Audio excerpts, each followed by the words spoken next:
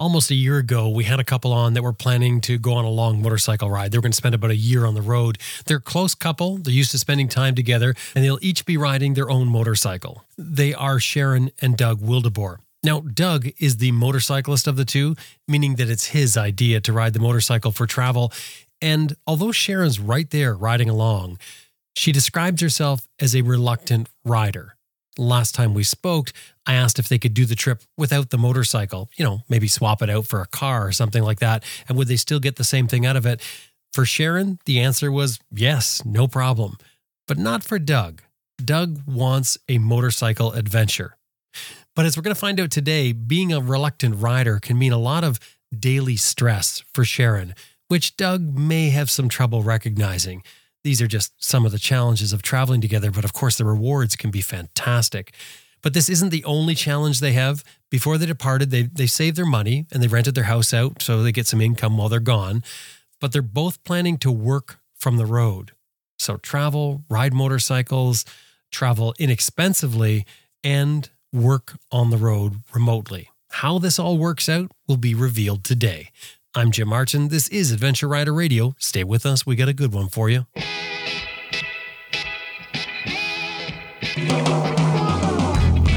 I'm Sam Manicum. Ted Simon. Justin Vince. Simon Pavey. Bill Burgoo. Helga Peters. Jocelyn Snow. Tony Bowman. Simon Thomas. Lisa Thomas. Grant Johnson. Graham Jarvis. Quentin Smoke, and you're listening to Adventure Rider Radio.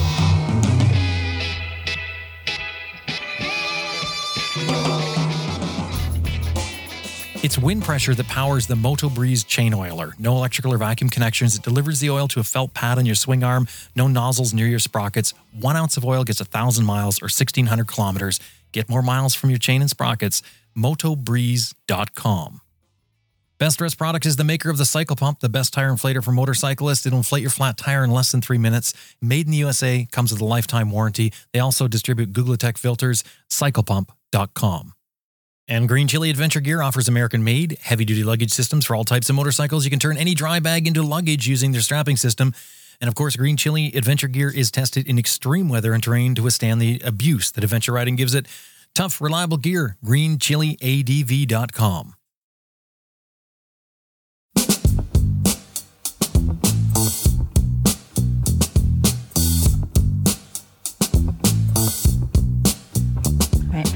Hi, I'm Sharon Wildeboer, and I am traveling around with my husband on a motorcycle. He's riding as well as me, and we are currently in Istanbul, Turkey.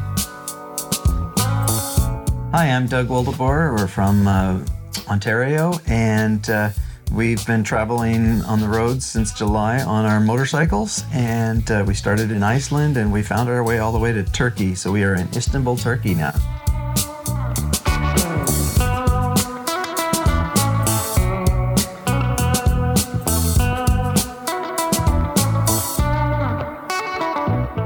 Sharon and Doug, welcome back. Thank you. Thank you.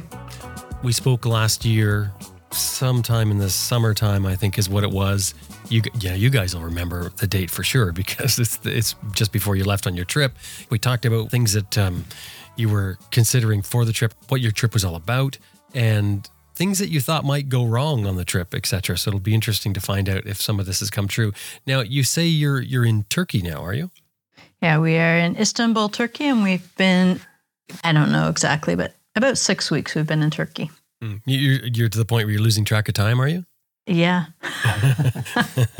Yeah, we've been out since July. We started in Iceland. We meandered through Iceland and took a ferry to Denmark and found our way over to Ireland and wrapped around Ireland and down into Morocco and so eventually we found our way over to Turkey and yeah, we finally we're moving a little slower perhaps, but we have kind of lost track of time. We remember when we have meetings or things like that, set alarms to remind us. Because the other thing is that you guys are working on the road. And I want to talk about that. But first thing I wanted to ask about was the bike, because you had the bikes all shipped up. You've got two bikes. I think F800, F700, was that it? 650 and an 800. The 650 and the 800. Okay, so you got these bikes. You had them all packaged up and you were shipping them. Were you shipping them by air or by sea? And how did that go? Oh, good.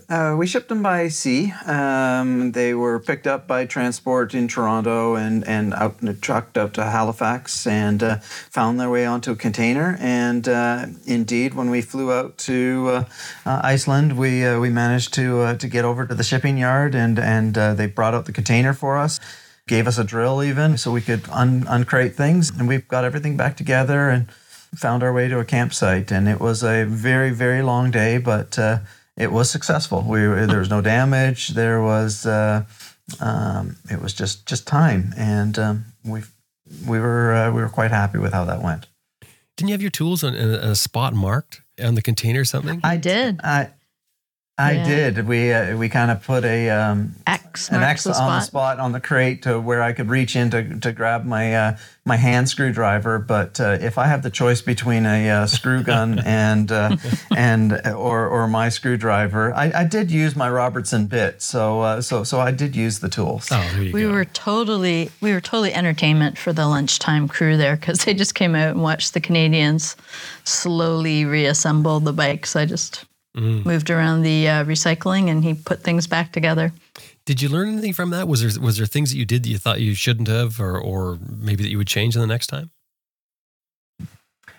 I was quite happy with how that worked out. I honestly didn't know if. There was a concern that, will they have to clear customs, will we know where they are, but they won't be able to give it to us until we get all sorts of paper filed away. But fortunately, the shipping company had asked for the right paper ahead of time. And by the time we got there, they just, we kind of show up at the door and they said, yeah, we hang out here for a second. And security brought us around to loading door and we didn't even know for certain that we'd be able to put the bikes together, on the yard, but they gave us a high-vis vest and said, have at it. That's what I was wondering is how certain you could be that you're actually going to have the space, even a place to get rid of the garbage. I mean, what did you do with the skid? Because if I remember correctly, you got 2 factory skids, BMW factory skids, and you made it into one. Yeah, yes. That's correct. They have a green program throughout Iceland, and so they had all kinds of different recycling marked. And like I said, while he was assembling, I would march things over to the appropriate bin and put it away. And then in the end, they're like, oh, no, you could just leave it there. We would have done all of that. Oh, wow. But you didn't know this ahead of time, obviously. Did you figure out any way to tell ahead of time? Like, because I'm thinking of you with your screwdriver, you're preparing to be by yourself, which I wouldn't. I'd change if I were you because the next place may be different. But to get some sort of indication of what the facility is going to be like you said, you're not sure where you're going to have to assemble these things. Did you figure out any way to find that information? It was a challenge, really. I mean, Doug did a lot of back and forth, but of course you're dealing with language issues too, although most people in Iceland spoke English. So really it was just blind confidence. There's a certain amount of if you ask the question and they say no, then you're kind of stuck. So sometimes it's actually better not to have the actual answer because, if you ask the boss, he might say no. But if you show up on the day and give him some good smiles, you probably will get a yes from, the guy in the back or anything like that. So I'm somebody who kind of prefers to ask for forgiveness. But in the end, they ended up. We even had a plan to be able to lift the front of the bike up to be able to get the wheels, the front tires back on and things. So I had stuff and blocks to be able to look after it manually. But in the end, the forklift was there, and he's like, "Yeah, sure, I'll lift it for you." And so we strapped it and lifted it. So it was even easier than we were prepared for. Oh, that's really nice. So what was Iceland like? Because before you left, we were talking about, I guess, your concern about the weather. That was one of the things with Iceland. But what was it like? Kind of like what they said, right? Like, if you don't like the weather, wait 5 minutes and it'll change. We got pretty fortunate with the weather being good overall. We had definitely some cold, which we anticipated. So we used our heated vest or heated gear. And the wind, that would have been the hardest part. Like, there was some literally wicked wind where you're kind of leaning to the left as you're turning to the right to compensate. And I kept saying, I feel like you could get blown off the road. And Doug said, no, that could never happen. And then we talked to some motorcyclists later on who said, oh yeah, this guy got blown right off the road. Like from a surprise gust sort of thing. Probably, yeah. But the wind, what would you have said it was going at, Doug? Yeah, I think it was about 100-kilometer-hour winds for a day or so. That was. I didn't like that day. Sharon didn't like that, and I'm trying to settle Sharon's nerves, and then she hears stories like that, and that didn't help me at all. But no, Iceland was fantastic. Iceland is a country of rounding the corners and seeing something new at almost every corner. And when you think it couldn't get any better, it totally changes, and it's so diverse. You go through lava fields to mountaintops to waterfalls to gorges, and it is just so incredibly diverse and such a treat to just ride and round the corners and over the hills and passes. It's just every time. They have so many waterfalls, they're not even named. You just drive past a farmer's field and you're like, oh, that's his or her waterfall. I don't know, right? But from there, we really like the West Fjords in Iceland, which I don't think gets talked about as much as the Golden Circle. So I definitely would highlight that for anyone. And from Faroe Islands, we took a ferry and did a couple days in Faroe Islands. And that reminded us again of the West Fjords, just gorgeous green, huge, beautiful landscape. And so a lot of times what we were expecting, it just gets surpassed, which is amazing. And you were camping while you were there? Yeah, we camped the whole time. They have a Iceland Camp Pass, and that is a pass that's good at about 30 different sites or so around the island, and you just pay one fee, and it's good for up to 30 days of camping. So we actually found Iceland more reasonable than what we were expecting, because for the most part, we camped and cooked and ate from the grocery store, and we went out for a few meals, but that wasn't our go-to. The camping pass is kind of like an all-you-can-eat restaurant. The more you camp, the cheaper it becomes each night, because it's just a pay one price. Yeah. Yeah, I remember you talking about that before you left, and it seemed like a good idea. Yeah, and the other thing a lot of the campgrounds would have too is they'd have communal kitchens, which would more be like almost like a hostel model, and people would leave food behind. And so, if you want to eat pasta and sauce, you could do that probably every night for free with the with all the leftovers from behind. But why would they be leaving their food behind? Well, maybe, especially like say in Reykjavik where we first came in, and that was a big transition spot. So the campground that we were there actually wasn't on the camping pass, but there was so much food you honestly wouldn't need to buy just because of all the in and outs. But maybe they're going hiking, maybe they don't want to carry it. I don't know, but there was always food to be found. And are you seeing other international travelers while you're riding around Iceland? We met so many travelers in Iceland, and it was just, quite a community. And you sometimes run into them more than once, because you're often making similar stops. And then, as you get towards the ferry, then you start running into some of the motorcyclers that are getting ready to get on the ferry the next day, and we met people. Just even waiting in the line for the ferry that invited us over and offered us, a place to stay anytime we want. So we kind of took note of a couple of them and took advantage of a few of them. They're offering accommodations. They're offering accommodation, because they're all traveling, and this one's from Germany, and there's one from France, and so it's just a welcoming community. You put a bunch of bikers in one place, and they're all talking quite quickly. Yeah. Where do you head to after that? After the Faroe Islands? Mm-hmm. Well, we headed to Denmark, and actually one of your listeners had heard the podcast, and she reached out to us on social media, and we ended up staying with her, Pia Stevenson, and that's nice. From there she hooked us up with other people. So actually for I think our first week in Denmark, we had all free accommodations. Oh, wow. That's great. And Pia's place was nice. She's an incredible rider in Denmark. She does all sorts of off-road stuff and even Dakar, some sort of Dakar stuff in Morocco and Goes whatever. by the Danish Rally Cat. She's also a mechanic, so Doug got to do some maintenance work. Did some maintenance work there, but also we just had intentionally planned to take a couple of days there just to kind of rest. I think we are just jamming in so much in Iceland. We want to see everything that we possibly can see, and it turns out that we can't see it all.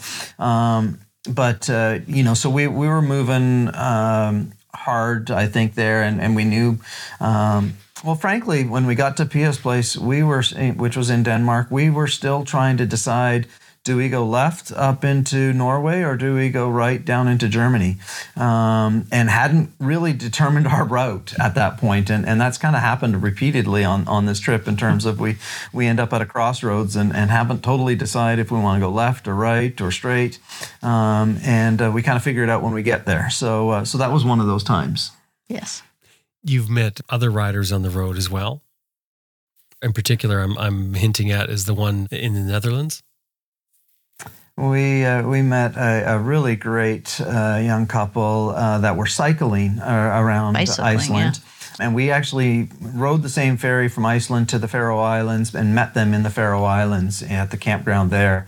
And we just a couple that you just kind of click really quickly with.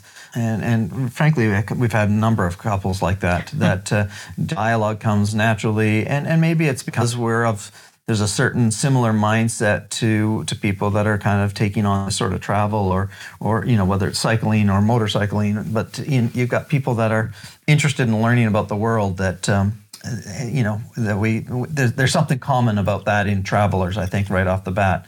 And so they invited us. They said, well, you should really see a small medieval Dutch town. We live in a medieval Dutch town. So sure enough, a couple of weeks later, we found ourselves in their area and asked if we could visit with them. And they showed us around their town. And it was really neat to get sort of an inside look into some of the towns as opposed to just the...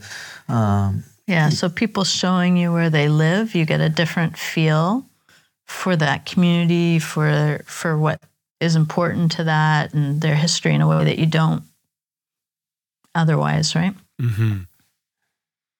Is this where you ended up doing some technical riding? Oh, well, this is when we came up with a new rule. We were en route from their place to visit Doug's sister, who also lives in the Netherlands. And this biker just got really excited because he saw us and he waved us over. And when he realized we spoke English, he started speaking English, and he got super excited to show us some routes. And I'm not a technical off-road driver, but he's like, oh no, there's just a fairly easy path along the dike, and follow me. So we did, and it got a little more than I was expecting. Within a short period of time, we found ourselves opening up gates and riding through fields, and then trying to drive up the grass, up the dikes to the top of the dikes. And Sharon, like a trooper, I was laughing in my helmet because I would have never expected her to do it, but. When you're following somebody, you either go or don't go. So she went and got up fine and did really well. But I think adrenaline then made me stupid. I rounded a corner and was like clutching it and gassing it and just spun it out. And that was the first drop of the trip. But it was like, okay, I'm in the flattest country, next to Denmark, and that's where I drop it, right? And then, then he took us to the super neat steam engine operated windmill, and there's just windmills all over the place. So we had tea and stuff that way, and on we went, and then Hang on a second. A steam engine operated windmill. I thought the steam engine is an engine, and the windmill is sort of combination. Water pump, not a windmill, but a steam-driven engine would drive a set of water wheels to move water. So it was mixing windmill is it was the inaccurate part, but it was an ancient, an old area. So we saw things that we would never have expected to have found.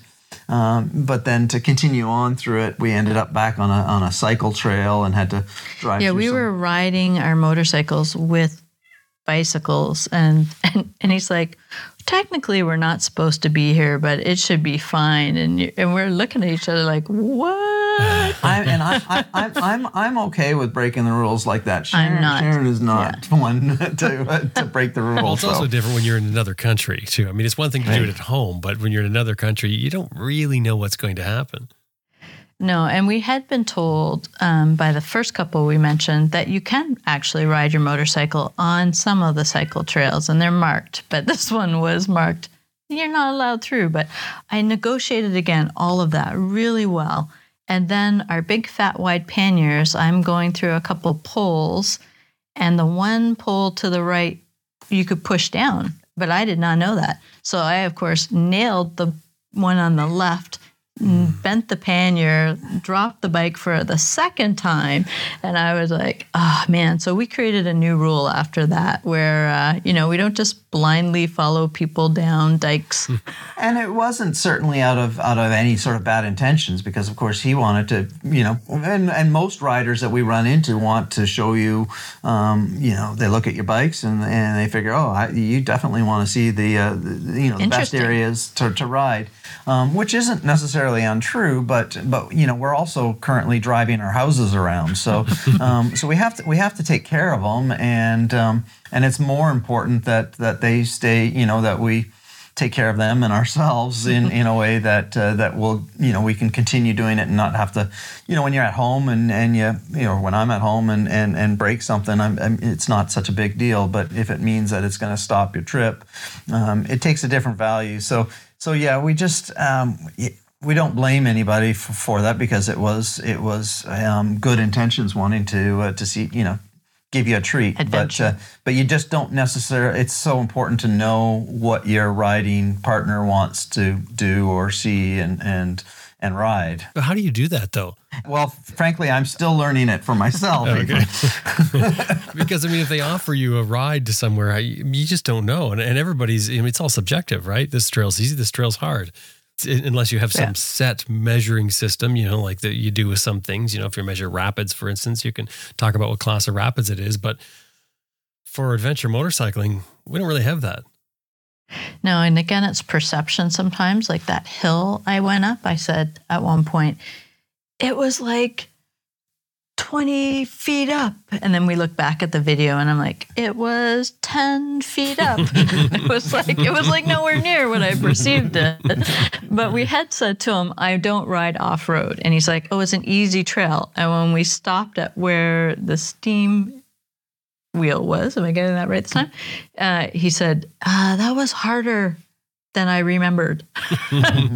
So even when you try to have those conversations, it still can go south. Yeah. When your guide's questioning himself, or that's always worrisome, isn't it? Or he's surprised by the area. It's so important, I think, to have riding partners that you trust and that familiar, that are you have some familiarity with, or at least maybe have communicated in terms of what you're up for. And I'm sure that riders run into that all the time, because especially people that just get partnered with each other or partner up for a short period of time. With different capabilities. Figuring out how to ride your own ride is still pretty important in that situation. Mm-hmm. Did you guys take your cat with you? We did not. We have a dog. We have a cat outside the door, actually. Well, I hear something meowing. That's why I'm wondering. Yeah.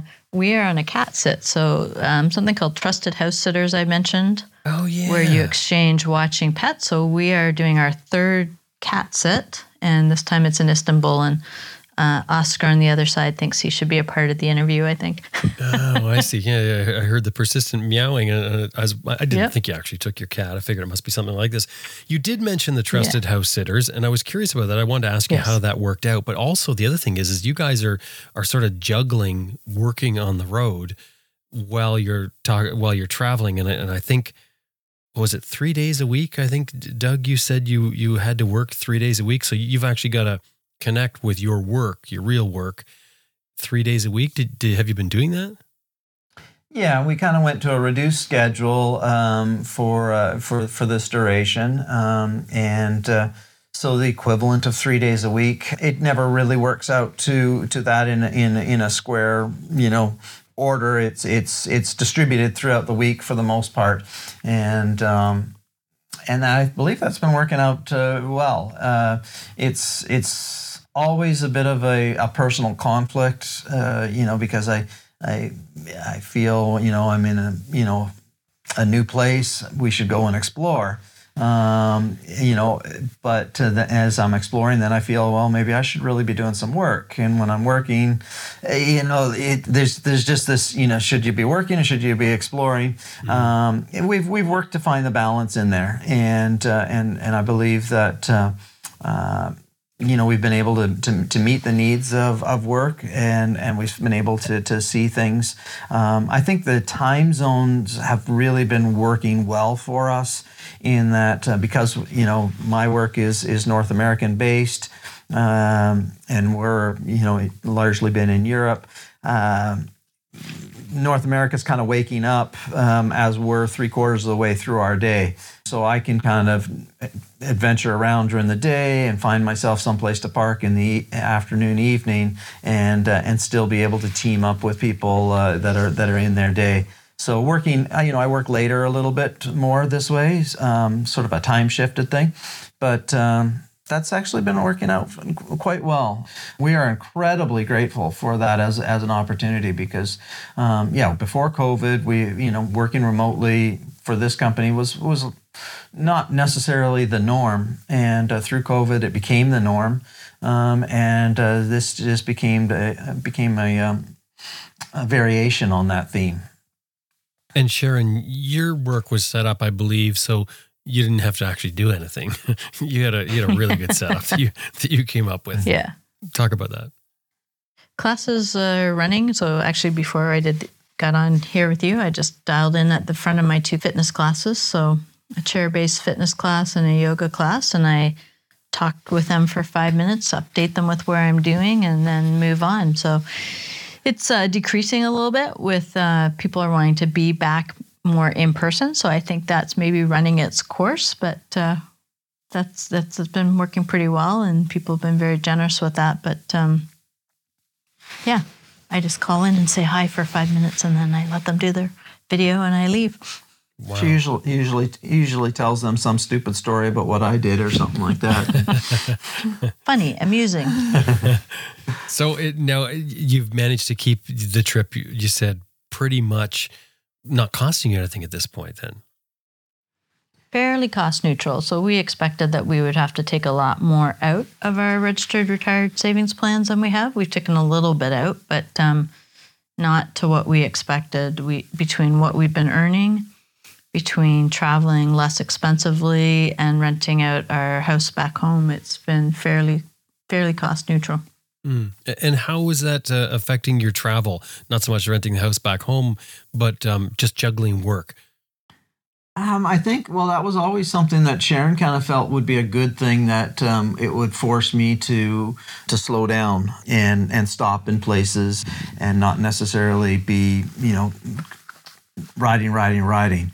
And I think kind of like what we were saying before, even with picking other riding partners, I think if left to my own devices and not having work commitments, I probably would ride 5 or 6 days a week and just explore and just the roads. But I would miss an awful lot. I would miss a lot of sites. I'd miss a lot of deeper dives into places. So I think work was already going to be something that that was going to cause us to make sure that we had a good place to sit down and even if it's over a couple of evenings to be able to work. And change up that rhythm so that it forced us to maybe have a little bit of roots. You keep saying forced. It introduced a positive rhythm and pace. It has. It totally has. But sometimes I need forcing to that. Well, that's honesty. You have to say that. You've had a breakdown with your bike, I guess, at least one. Yeah, well, he actually had a couple. His battery went in Iceland the day before we were supposed to go on the ferry. And we got to this ferry port, like we were saying before, and it's about 45 minutes from the nearest town. And just by sheer grace, around the corner from where it broke down was a shop that happened to have a battery, but it had to get charged. And so we went to the camp, set up the camp, and this lovely German couple who are also riding motorcycles saw our plight. Doug said, "Sharon, you need a break. You go to this church that's doing a concert, and I'm going to hitchhike back." And I'm like, I think that's a terrible plan. I don't know. Everyone's coming to the ferry. I don't think anyone's leaving. So I did. I stood out in the corner and I was hitchhiking for a while, and this German couple, his girlfriend decided to send Jürgen out on the road and make sure I was looked after. So no, you get people that look after you. But yeah, so we had some battery problems along the way. Hang on a second. So you actually didn't get picked up hitchhiking then? You had to be rescued?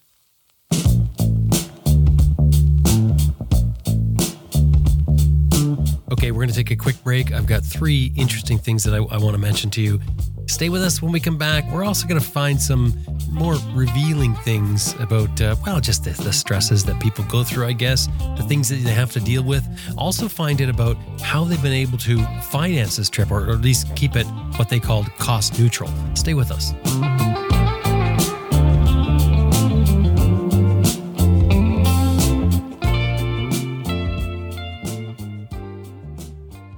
I've been exploring the outdoors since I was a kid. I love the outdoors, and I know how to survive and thrive in it. And some of the things that I've learned over the past almost 5 decades is that part of being comfortable in the outdoors is dressing properly.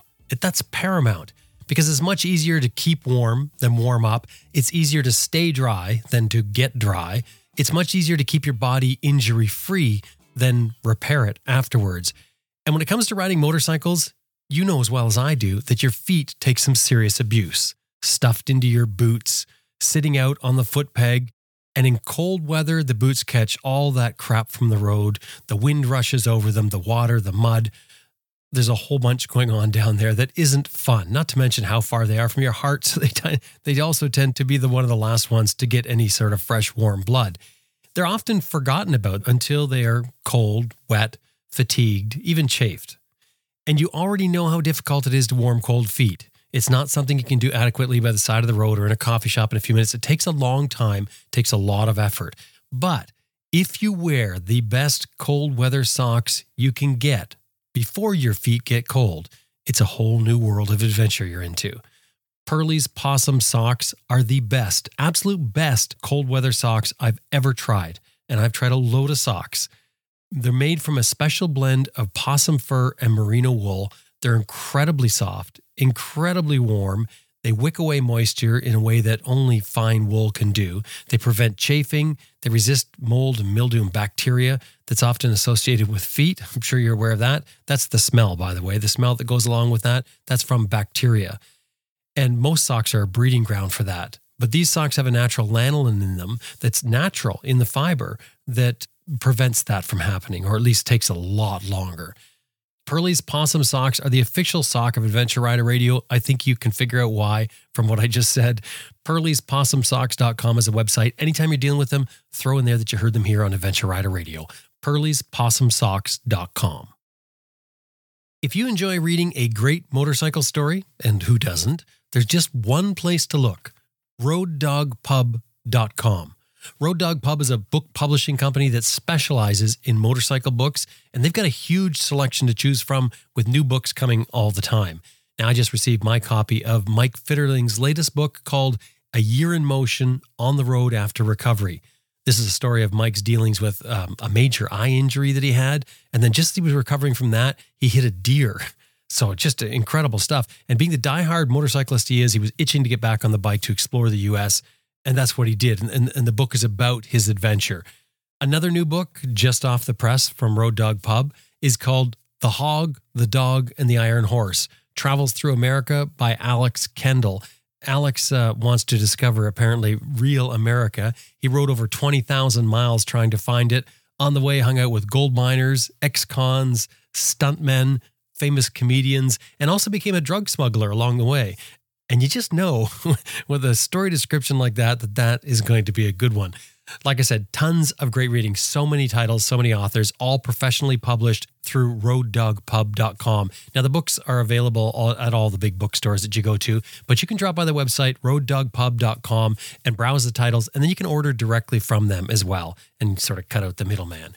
Roaddogpub.com is the website. Anytime you're dealing with them, throw in there that you heard them here on Adventure Rider Radio. roaddogpub.com.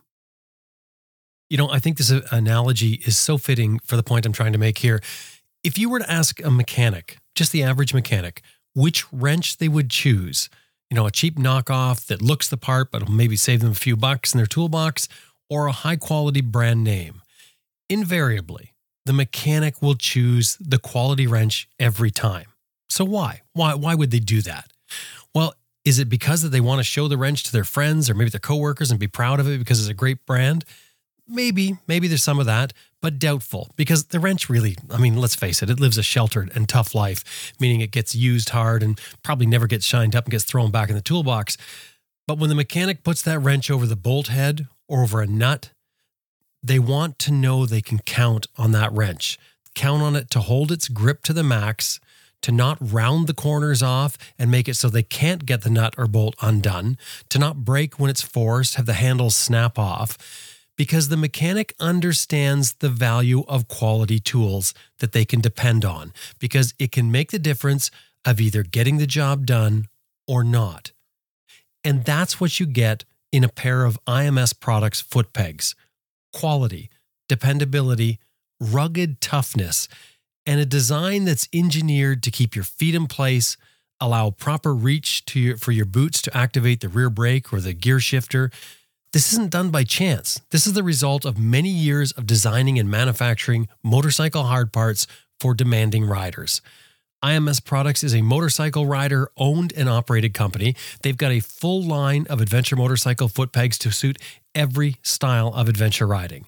And get this, they're all made in the USA and they're all warrantied for life. Warrantied for life.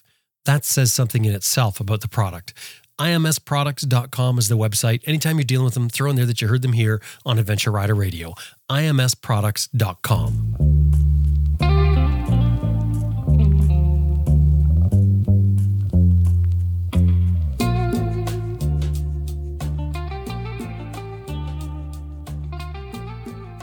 Well, hang on a second. So you actually didn't get picked up hitchhiking then? You had to be rescued? A motorcyclist came to my rescue and Kirsten Vollen told Jürgen that he was going to go help. Yeah, he's a firefighter back in Germany, and so he's like, even on my holidays, I'm still rescuing people. He's always up for a crisis. So no, they stepped in and helped us out, and we threw a new battery into the bike. And then that became another issue again. When we were quickly trying to get back into Netherlands to just update our SIM cards on the phone, because we have a Netherlands-based phone right now, and the battery went again. But when he got to the shop this time, again, it just happened to be a shop open on a Saturday very close to where we broke down. He said, "Oh, that's actually, yep, it's your stator." And wouldn't you know it, Doug packed a stator with us. Oh, so you've got your spare part. you do enough research and listen to enough shows, eventually you start hearing about things that that you might want to pay attention to. So, I had packed a stator and tucked it on. I actually had it on Sharon's bike. She didn't know she was carrying it, but I snuck it onto her bike. And you wonder why she had trouble getting up the hill. Exactly. She's got 50 pounds more on parts on her bike. Not true. So no, we had a stator, so that avoided having to find a way to get it into a shop and everything else. But made it back to the Airbnb, and the woman who was running the Airbnb said, "Sure, you can work on your bike on my driveway." So that's what he did. So I would even, I was fortunate enough and have some experiences to do that. But if I didn't, and for where we are, I think certainly there's other ways of getting through a scenario like that. I would never let that, somebody who is not mechanical get discouraged about going on a trip like this, because it would have been, not that difficult, I'm sure, to find a way to either get it to a shop and wait for the parts and look after it. It's just you just change your plans that way, right? And it takes a bit of time. Maybe some money, but for us it was just helpful because we didn't have to change our schedule. We spent an evening fixing the bike and continuing on. But solutions come one way or another. We found that over and over. Both bikes are the twin engine. They are, yeah. Right. So we do have, exactly. The parts are the same for a lot of things like stators and rectifiers, which I have one of those. I have not replaced the stator, so I'm kind of counting on the fact that the rectifier, I'm not going to lose another one. What do you mean? Oh, right. He hasn't replaced his spare part of a stator, so hopefully my bike stays the course. Mm-hmm. So I did one thing that I bought along the way that I was really grateful for is a very simple little USB converter, that you can plug in to the battery leads, and it puts out USB signals, but it's also got a little voltmeter in it. So it was very easy for me to look at it and say, oh, I got 7 volts where I should have 14 volts or 13 volts. So it was very easy to identify also that things were not right. I'm assuming you also brought a water pump for those engines? No. You didn't? Well, you said you'd looked at the list of things that go wrong, and I'm just thinking water pump is one of those, isn't it? Now I'm looking for some wood to knock on, and if something happens, I'm going to come knocking on your door. Well, that's a long haul for you at this point. So yeah. You don't have to worry about that. One of the things we talked about last time was I don't think you'd made your decision on going to Morocco. So what happened with that? Well, actually, we were kind of waiting on a cat sit possibility in Turkey, and that fell through. Actually, it's the person who we're cat sitting for now. And so we found one in Morocco, and that was going to be for 2 weeks over Christmas and New Year's. So we said, okay, Morocco it is. So that was, again, one of those times where we weren't sure which direction we were going. So south, across from Spain on the ferry, again, we went and hopped onto the next continent. When you start talking about a free place to stay, you're talking my language. Right, because you're frugal. Exactly. That's right. So the whole trip is going to be dictated by cats, really. You are chasing the globe to look after people's cats. I tell you what, I'm so frugal. I'm actually allergic to cats. Wow, that really says something, doesn't it? It does, doesn't it? No, he doesn't have severe allergies. As long as he doesn't touch his face, he's usually pretty good. And actually, we spent 3 weeks in London watching a cat, which I would have never convinced him to spend 3 weeks in London, one of the most expensive cities, if it were not for a free cat sit. Wow. So the cat's working out well. But I sort of had this image of Doug with his face all swollen up and eyes red and watering, saying, I'm having a great time. It's free. We have allergy pills, and he hasn't really had to use them, so he's not all puffy.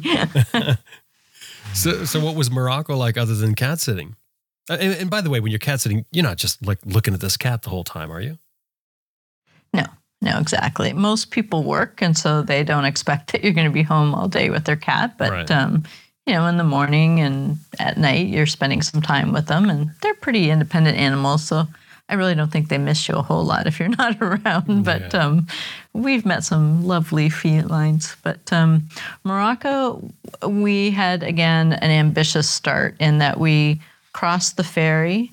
We went over and we had to get some new insurance and some different things that way. And Doug misplaced his passport at a money change place and then realized that and went back and it was there. Oh, wow. Then he had a work meeting, which just got us in later than what we thought. And we had set a target of going to Chefchaouen, which is the Blue City. And we were really looking forward to that.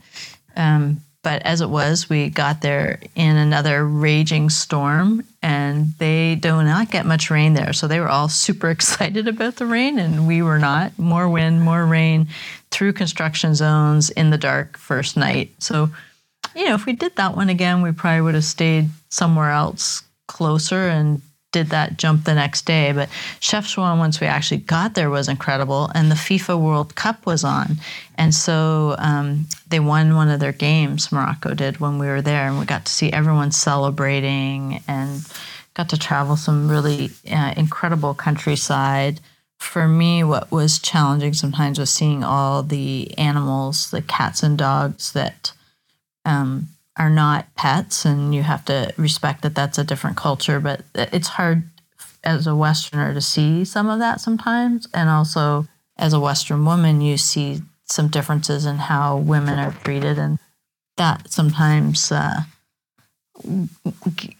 gives some friction to my soul. What is it with the animals?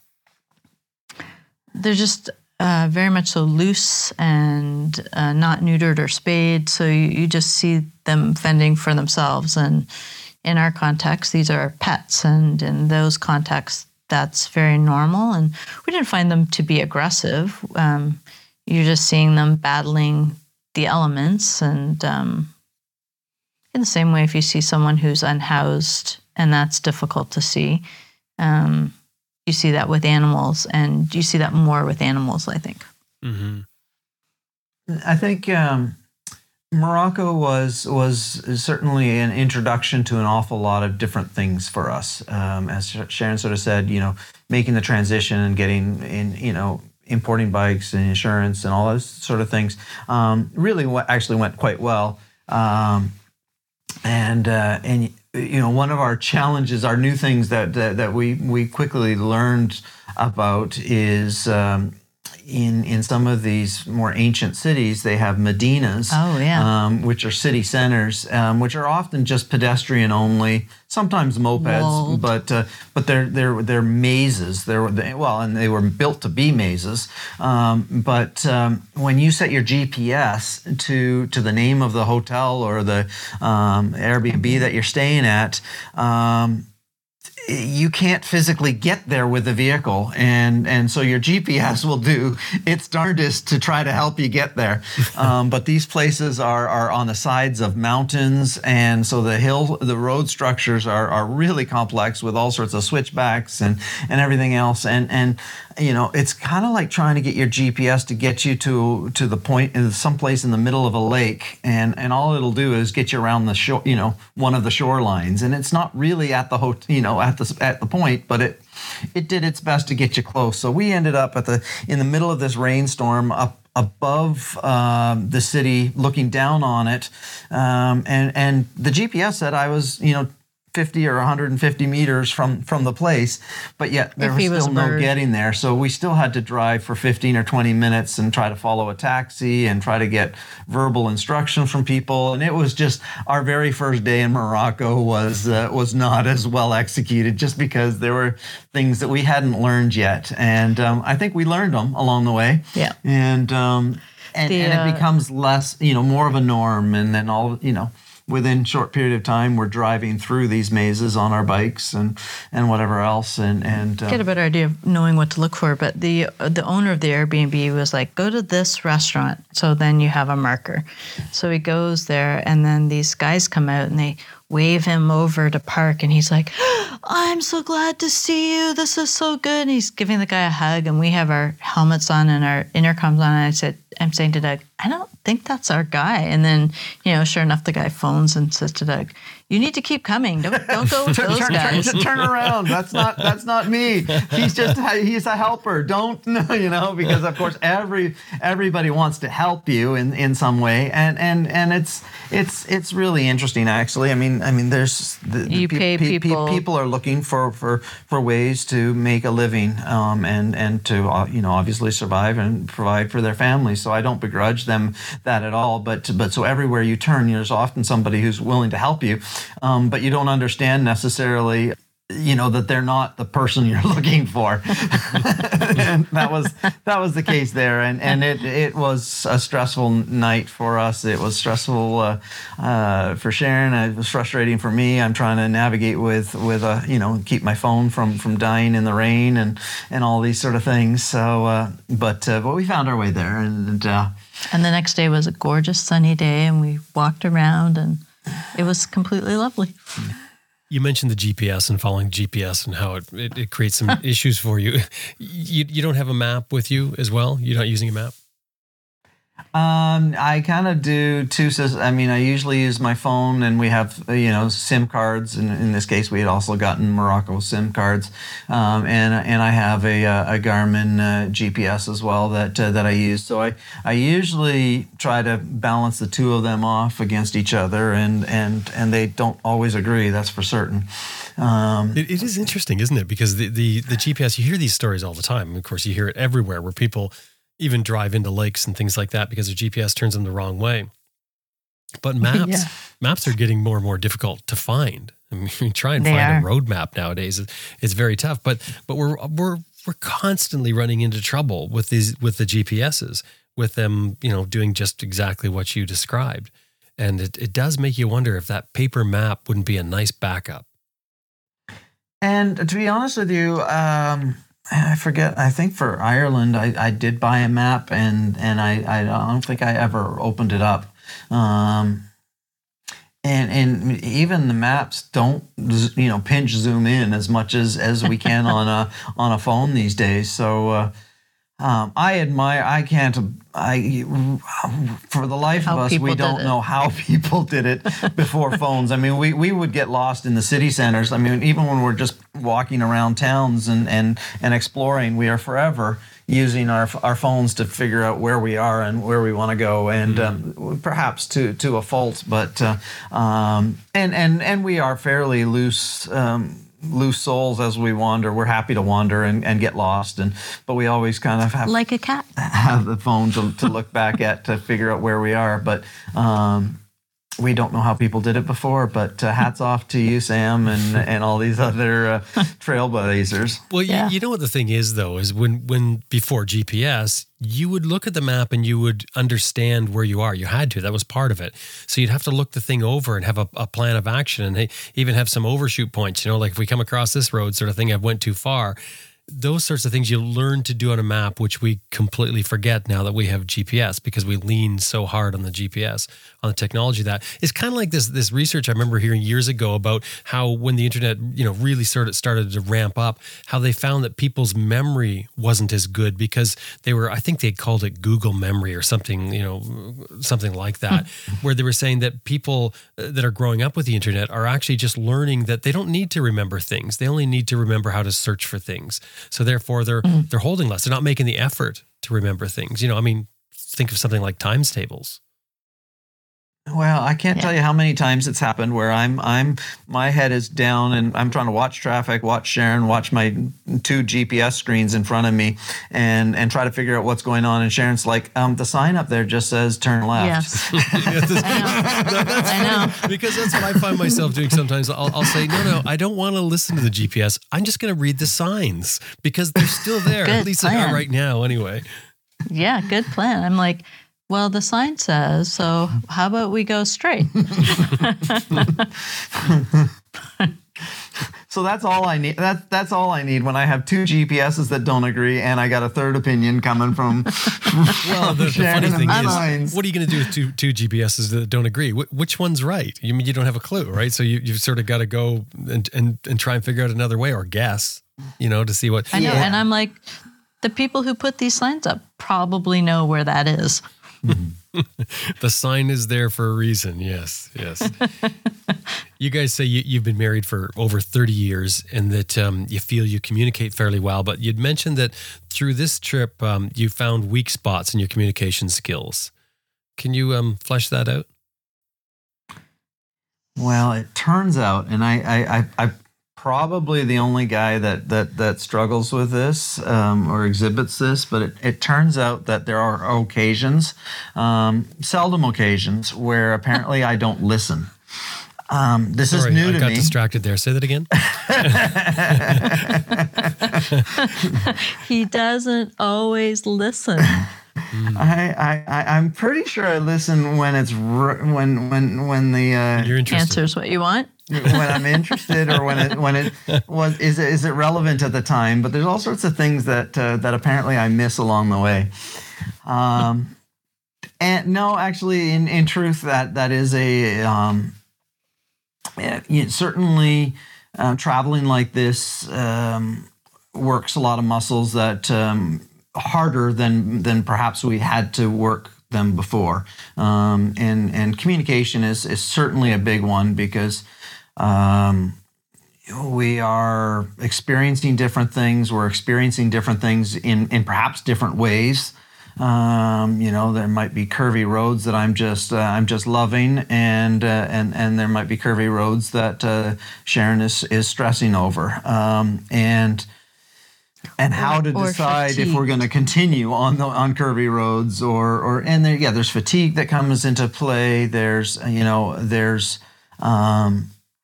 goals in terms of these are the sites or the things that I want to do with our time, and finding ways to make sure that happens for each other in different ways. Starts with listening to the fact that was something that wanted to happen, because otherwise I drive past a place and then later she says, I really, really wanted to go to that place. And I said that. Give an example. Yeah. You got an example? You got an example, I'm sure. No, I don't off the top of my head. But I know Doug is much more comfortable passing vehicles, and I follow all the time, so I'm much more comfortable following vehicles. So some of our conflicts has been over his comfort level passing versus mine. And I don't mind passing when it's clear and you've got good visibility, but he will pass going up a hill when you can't see what's coming, or a curve. And I'm like, nope, that's a few too many things for me. Oh, wait. What? But What? I get out of the lane well Sure. through the time that I saw. I'm not. Sure. I don't feel that. Hang on. So, Doug, you're passing on a blind hill or a blind corner? That's what you're doing? Occasionally. Yes. Not where so much of it is blind that I know that I won't be out of the lane well by the time the track. Oh, this is not. That sounds well. like somebody. Yeah, you're digging here. So this has not been resolved. No, I would say we had a really good, and it's like, let's normalize this, right? Like, we disagree with our partners back home. And so, of course, you're going to disagree with them when you're spending every day all the time with them, right? Mm-hmm. And so we had a good argument about that. And he does not pass vehicles as much as he used to. And he's more conservative with some of that. And it probably drives him crazy. But I said, well, the alternative was driving me crazy. So it's your turn for a while. So Doug, I'm curious now, are you not passing as much because you realized that what you were doing was maybe risky? Or so you agree with what Sharon's saying, or are you just trying to appease Sharon and seething The about second. I am willing to drive more conservatively if it means our trip continues. Wow, it's like he's a politician. This is incredible. I just can't get him to answer the question. Right? Yeah, I know. Well, it's when the mopeds are doing it, then it's tough to not want to follow along as well. So it's an ego thing. It's driving you nuts, and the mopeds are passing. Wow.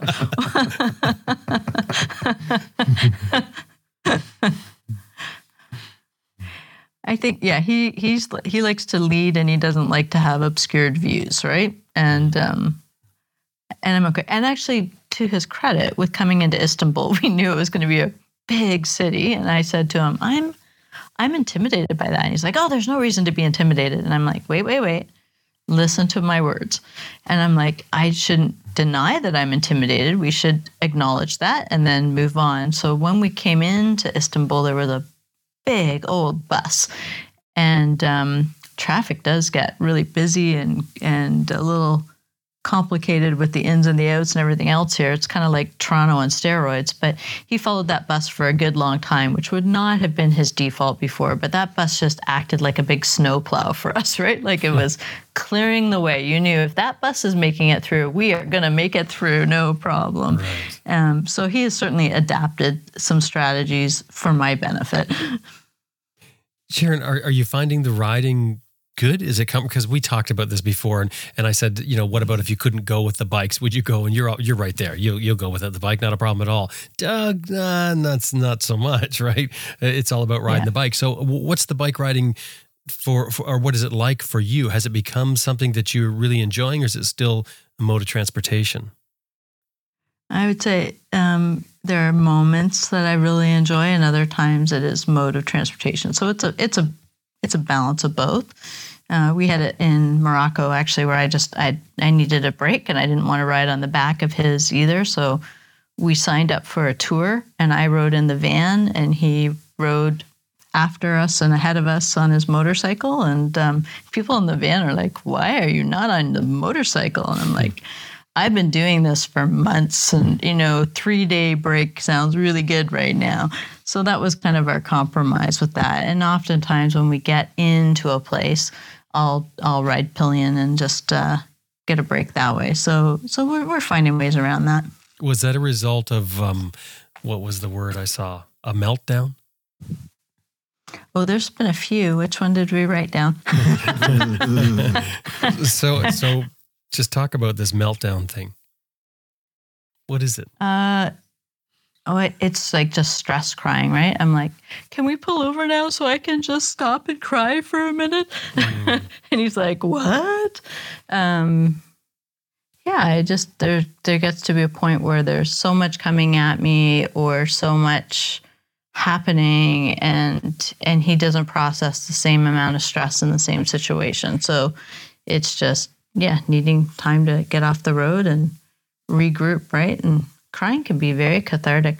We had one girl that we know, she lived in Canada for years, an exchange student, and we visited her in Seville, and she said, my teacher says crying blocks or removes the blocks of words from your throat. And I thought, oh, what a good way of saying it, right? So every once in a while I need to cry to get rid of the block of the words that are in my throat. That meltdown really is that's the visual, audible thing that happens after something has built up for a very long time. So before you have that, before you get to that point where you're saying to Doug, I got to pull over and cry, you're stressing something fierce, and Doug's not feeling that. Correct.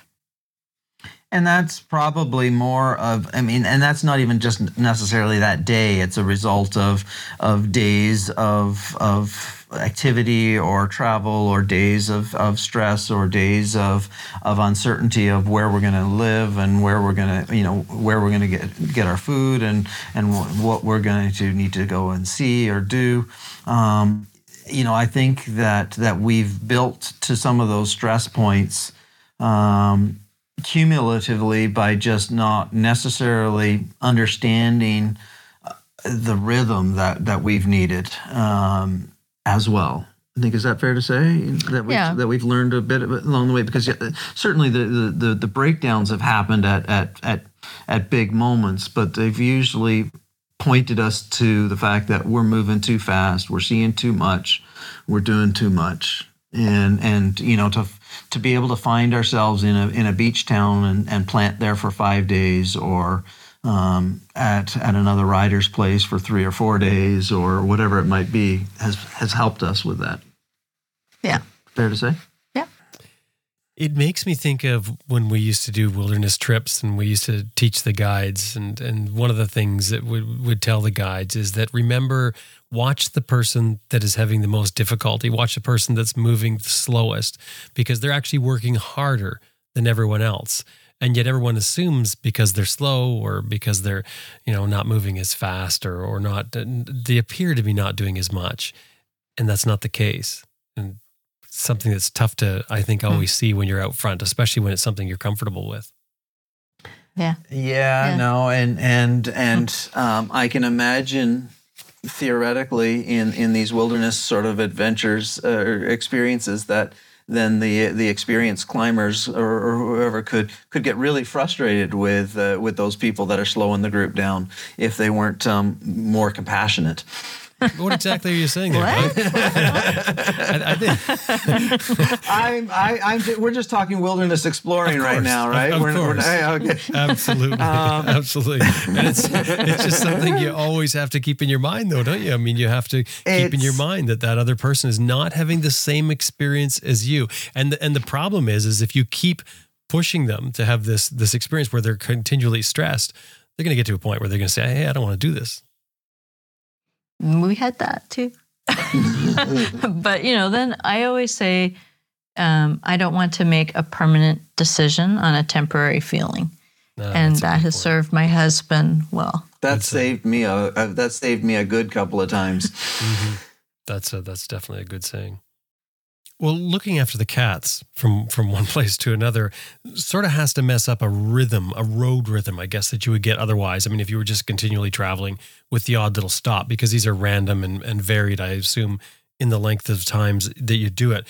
But have you found some sort of rhythm within that? I think we're getting better at it, but we continually bump up against it where, I'm more introverted and I need time to process, and I don't think Doug needs that same rhythm, right? So it's me articulating and him understanding and then negotiating, right? So it's like I said, right? You're normalizing these conversations that as a couple you have no matter where you are, but now you're dealing with a lot more change and a lot more unknowns. Mm. I think some of the cat sits have been, with the work scenario have been good, because then they can be a bit more focused time on work or working on videos or even just catching up on Netflix and just acting like a normal person, who gets to sit on a couch somewhere, which I think is even something that we've kind of missed along the way in terms of, that rhythm of just doing nothing. We kind of need to make space to do nothing, which, as travelers in new countries, that you would think, what are you, crazy? Look at what you can do and see. But we just have to learn that about ourselves and figure out what works. And so that's been a thing. I think balancing that off with some of the external pressures that we do actually still feel with the Schengen time that we're allowed in the European countries. There's a thing, it's far more complicated than you probably want to get into, but we have essentially 90 days out of 180 that we can be in the majority of the European countries. This is to be able to travel without a visa. At least as Canadians, and I think Americans and many other citizens, without having to not have to get a visa, you're allowed a 90-day pass into any number of the countries, but it doesn't reset when you go to a new country. It doesn't even reset if you leave the Schengen region. And then once you've done your days, you have to wait, I think, another 90 days before you can restart the clock as well. It's kind of like a rotating clock, though, and so it's not even as simple as that. It's a rolling 180 days. If you roll back, if you count back the last 180 days, you're allowed to be in the Schengen region in any 90 of those 180 days. Right. So that it rolls. Here's a spreadsheet. I got a spreadsheet now for it. And there are websites where you can kind of plug in the last dates that you've been in and when you've been out, and it'll figure things out. But it has put a degree of we have an allowance of time that we get to use, which means really that you have to spend 90 of those 180 days somewhere else. So places like the UK count as outside of the Schengen region. Places like Morocco are outside the Schengen region. Croatia used to be outside of the Schengen region. We were going to use that, but they joined in January and we messed it up. They joined in January, so we missed that. But Turkey is of course outside. Is outside. So Albania was. So we once we got to some of those places, the clock kind of relieved itself, and now all of a sudden we could spend as long as we wanted in any of those countries, and didn't have to say, oh, for every day we spend here, it's one less day that we get to spend in Switzerland or Germany later on, or whatever we might want to do. So it's kind of like spending, it's like a kid's getting $5 allowance and trying to decide what candies to buy. Because if you buy that one, you're not going to be able to buy that one. So getting out of those areas we operate on a very different rhythm. Albania particularly was a big stretch where we just we planted for 2 weeks, and just kind of got into a rhythm of going for a walk downtown and around the beaches areas. Sometimes we explored the local areas, and just it was living abroad at that point and not necessarily traveling. And I think maybe that's part of it is that traveling is takes a lot of energy, a lot of processing, a lot of decision making, and we are operating by the skin of our teeth with a lot of those decisions. Skin of our teeth. Well, in terms of whether we're going left or right, or if we're going to go to Albania, if we're going to go to Greece, whatever it is, we're deciding things a couple of days ahead of time. Well, Albania, we thought we might spend a little more time, and then we met with some of their roads, and I said, I actually don't think I'm up for this. So we changed our plan and skirted across the north of Greece to get into Turkey faster, and that was a good decision for us. But of course, you always think, oh, well, what did we miss in Albania? What did you miss in North Macedonia? Did Doug try and tell you the roads weren't that bad after all? No, we had a good heated discussion on that one too. That's what I mean. You're saying the roads are bad. He's saying, they're not so bad. Well, it's tough actually, because there's part of there's a draw for me to the more rustic areas, but the rustic areas have more rustic roads, but that increases the stress and Sharon, more, and to the point where that's just not worth it. So I think maybe I've discovered that I have more of a fear of edges and huge drops and heights than I realized. And I'm like, that would not go well if that ended badly. And he's like not even thinking about it. Right. But you're getting very uncomfortable. Like, this road has major fall off and disassembly, and what's going to come up next? Will it get better or will it get worse? I don't know that I want to play that game. Do you find you're becoming a better rider through this, Sharon? I shouldn't say better. Is your confidence level increasing or decreasing? That is a good question. I would say it has... my urban driving has increased in my confidence and my comfort level, although we don't tend to go into urban centers as often. But there are still certain things that I get blocked on. And in the time when I'm getting like, if I have momentum, I can go through the exact same environment. But if I'm from a stopped point, my brain gets in the way an awful lot of the time. And Doug's not always sure how to support me in that time. And so sometimes he comes up with some really helpful suggestions, and I just want him to shut up in that moment. Like, stop talking. I'm already overwhelmed. This is in your helmet, right? This is over the comms. I'm thinking about exactly. I would say her competency has certainly increased, but your confidence has not. And that's where it's really challenging for me, and not for me, but because I know she's capable of it, because I've seen her do it. But then her confidence will get shaken, and it just is a real challenge for things. But like we have driven through such crazy steep roads that she has, before she would have not taken on, but now she knows, well, she either has a choice to do it or not, and she just chooses to do it more often now.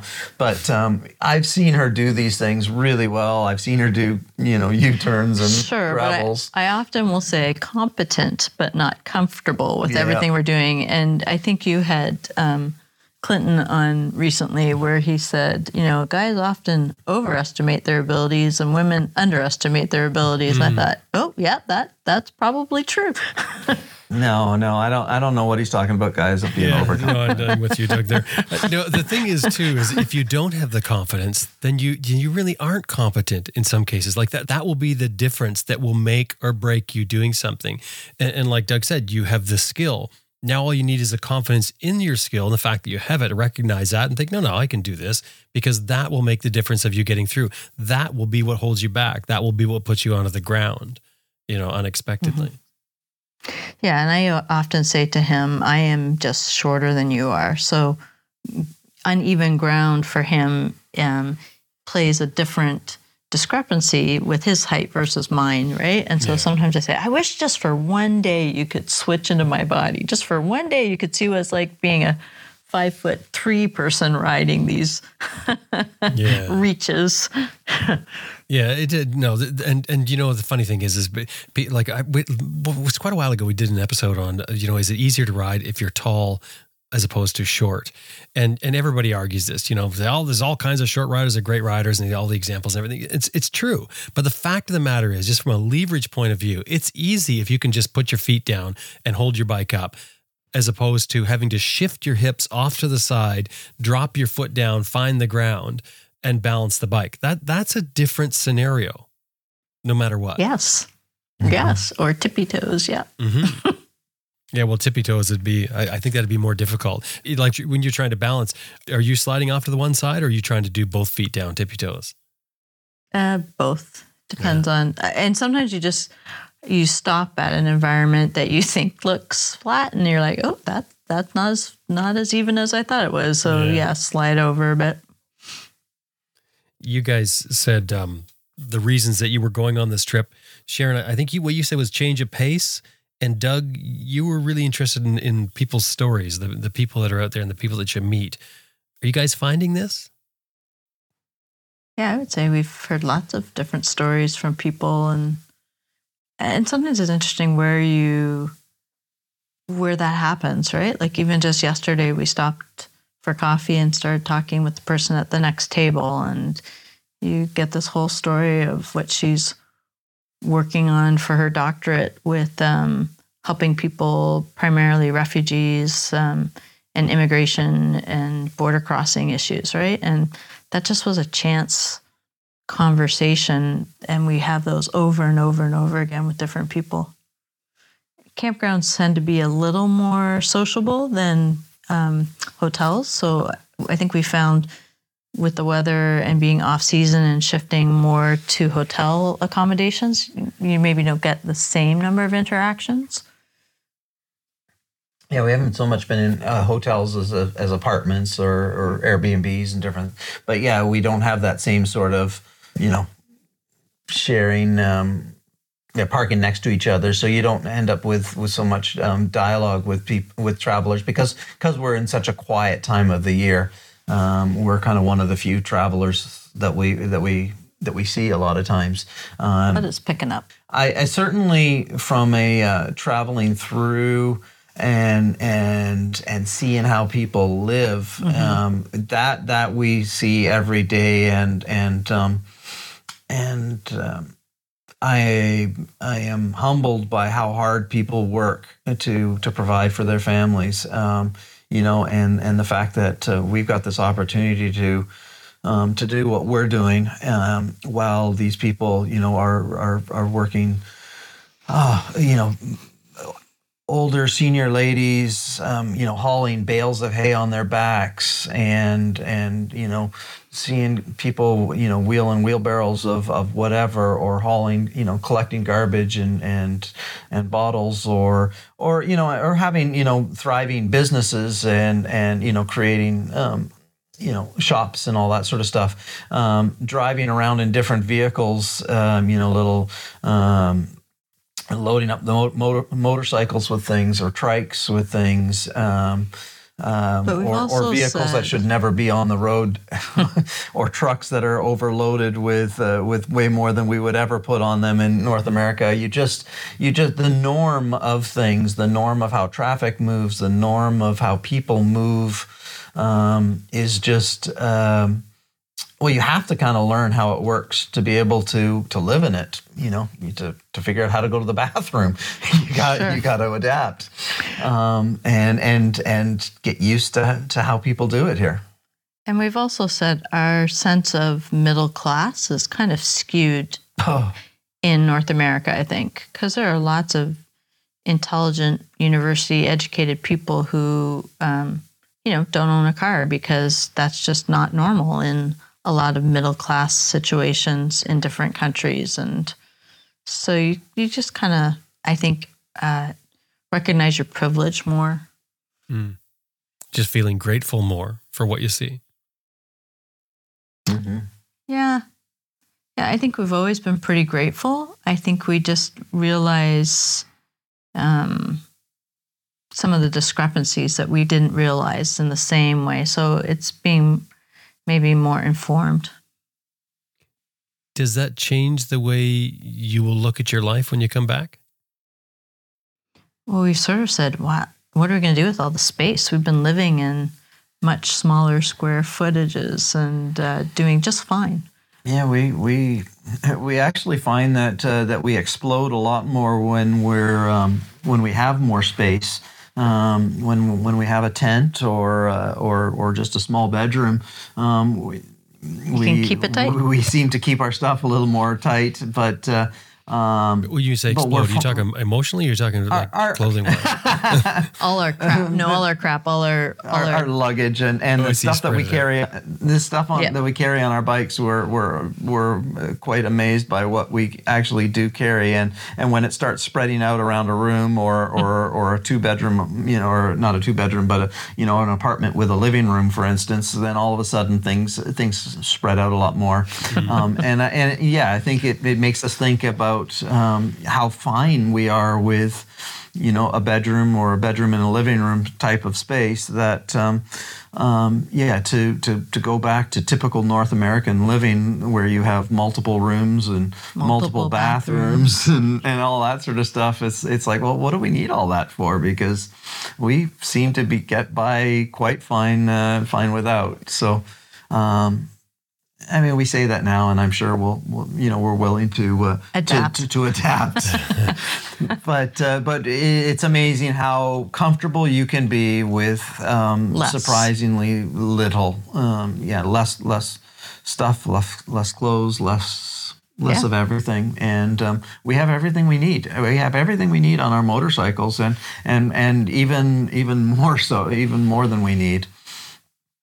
It's interesting if that will actually follow you back home, or if you'll just go back home and fall into the routine.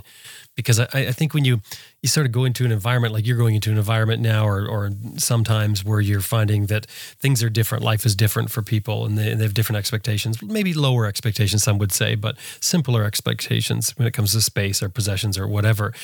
Will that follow you back home when you'll think you get back home and you know, we just don't need all this stuff, we don't need all this space, etc.? Or do you just come back and, because it's the norm here, plug into your old life? I think we've always been conscious of our consumerism and tried to be fairly simplistic and, thrifting and recycling and really kind of questioning, is this a want or a need? Mm-hmm. So I think it'll maybe hone that more, but we weren't living extravagantly before we left either. I think to be able to stay light, it opens up the possibilities for a lot of things that are interesting for us, perhaps down the road. To, as you think about, if we don't populate our house with all sorts of our personal belongings, like in order to rent our place, one of the exercises we went through at one point at several points was to thin down and get rid of stuff and box it up and right. Get it away so that somebody, some total stranger can live in our house. And if we don't go and repopulate our house with all of our crap, that maybe leaves an option to be able to take on different trips or something like that down the road as well, in terms of, hey, if we can rent our place out, that maybe opens up the possibilities of doing other things. So we can get so heavy and loaded with stuff that I think it maybe impacts what options we think we have. Mm-hmm. So certainly we've experienced a lot of living light and living simpler, and seem to realize that it's not the end of the world. It's not. I don't think we ever thought it was. No, I don't think it was. But and it just opens up some incredible opportunities. The opportunities, the things we've done, the things we've seen, the people that we've met, in just 1 week, let alone 9 months. In the past 9 months, it's just so overwhelming to us, and that holy cow, we've experienced so much compared to having sat at home for the last year watching Netflix every night. Which is a perfectly fine option. Which is a fine, and I will go back to it wholeheartedly. But it's just so overwhelming when we start looking back, or you go back through pictures and start seeing, holy cow, what a bunch of things that we've seen, and still been able to kind of operate a normal life. We're still, working. We're still doing laundry, shopping. Looking, and. Cooking meals. It's just different. It's a different living, and it's been a treat for me. Did anything not work out? You planned your trip. We talked about it before you left, and all the things you'd planned and sort of prepared for. Did anything blindingly not work out, and you got there and said, "Well, we've got to dump that"?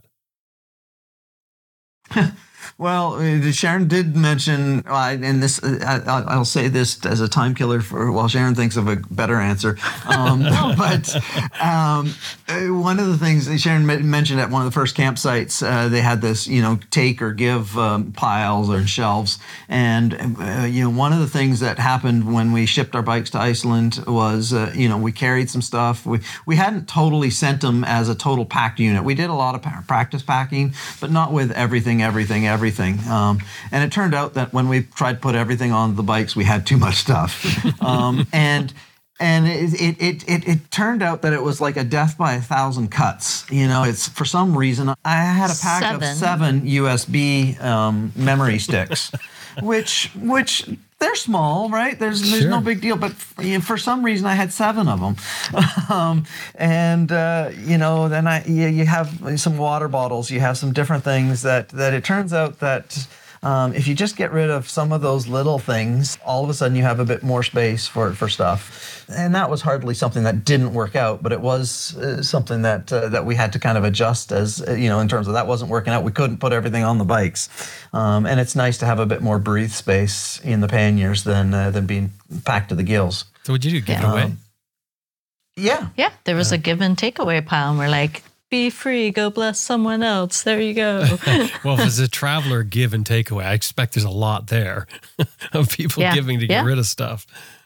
Oh, yeah. In Iceland, you'd see hiking boots and sleeping bags and cooking stoves and I forget what I put on it, but I put some things that really hurt my heart to do. Like there's like a tripod or something like that. Then I'm like, you know what? It's just not going to work. And there's just different things like that somebody was going to super appreciate it. Yeah, we had gone to Rome for our 25th wedding anniversary. Good. And so we thought we'll go back to Rome. We had the campsite. We had rented a bike before, so we know exactly this familiar campsite, no problem. We shipped bike tires there and the whole bit. And then when we got to the campground, they told us, actually the bathrooms are closed. So you for the season. For the season, kind of, so you can't camp here, but you can have this cabin instead. And so it really didn't work out the way we had planned it to, because again, expensive city, we wanted to do it less expensively, but it still worked out to be cheaper because it was off season. We had our own bathroom and an indoor bed and everything else. And so, what didn't work out worked out really well in the end. Although I thought you were going a different direction with Rome, because that was also right near the time of where doing too much. A breakdown, and the accumulation up to that breakdown had just sort of happened. And I think, I spent the first 2 days in bed, but again, it was in an indoor bed. So that was good. I was like, I'm just going to lie here and sleep for a couple of days. We were in Rome, and this happens, right? You're in amazing places, but it's like, you know what? The priority right now is just rest, and we'll go and explore it later. And we just kind of had to burrow down and take some rest. Well, you guys have fun out there. Ride safe. Thank you. Go slow.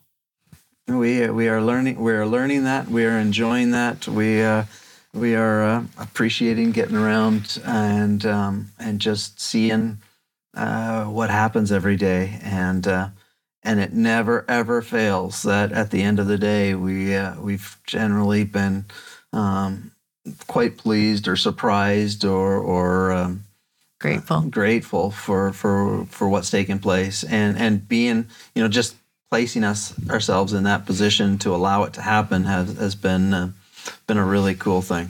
Mm-hmm. Sharon, Doug, thanks so much. It was great to talk to you. Thanks, Jen. Thank you.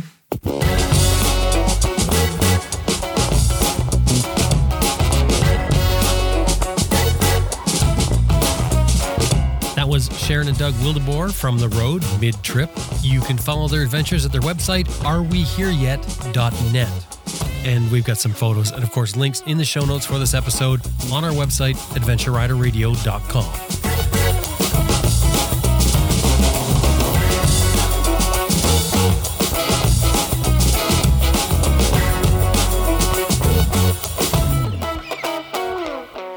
Hey, I just want to remind you that this episode has been brought to you by Green Chili Adventure Gear, greenchiliadv.com, Motobreeze Chain Oiler at motobreeze.com, and Best Rest Products at cyclepump.com. And we'd really appreciate it if anytime you're dealing with these companies, anytime email or otherwise, let them know you heard them here on Adventure Rider Radio.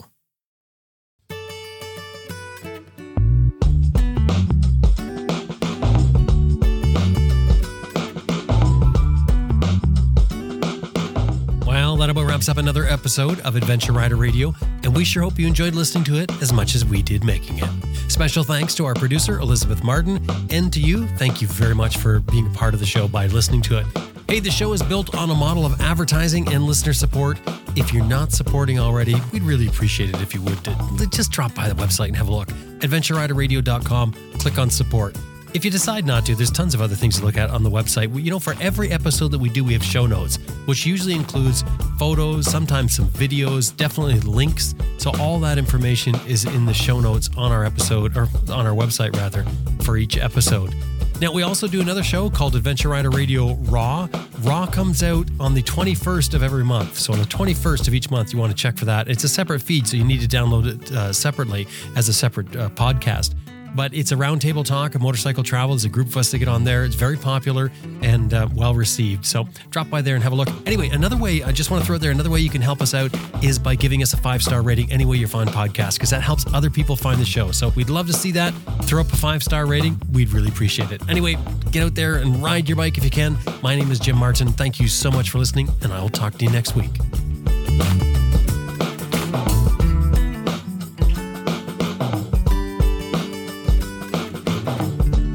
Hi, I'm Sterling Noreen. You're listening to Adventure Rider Radio.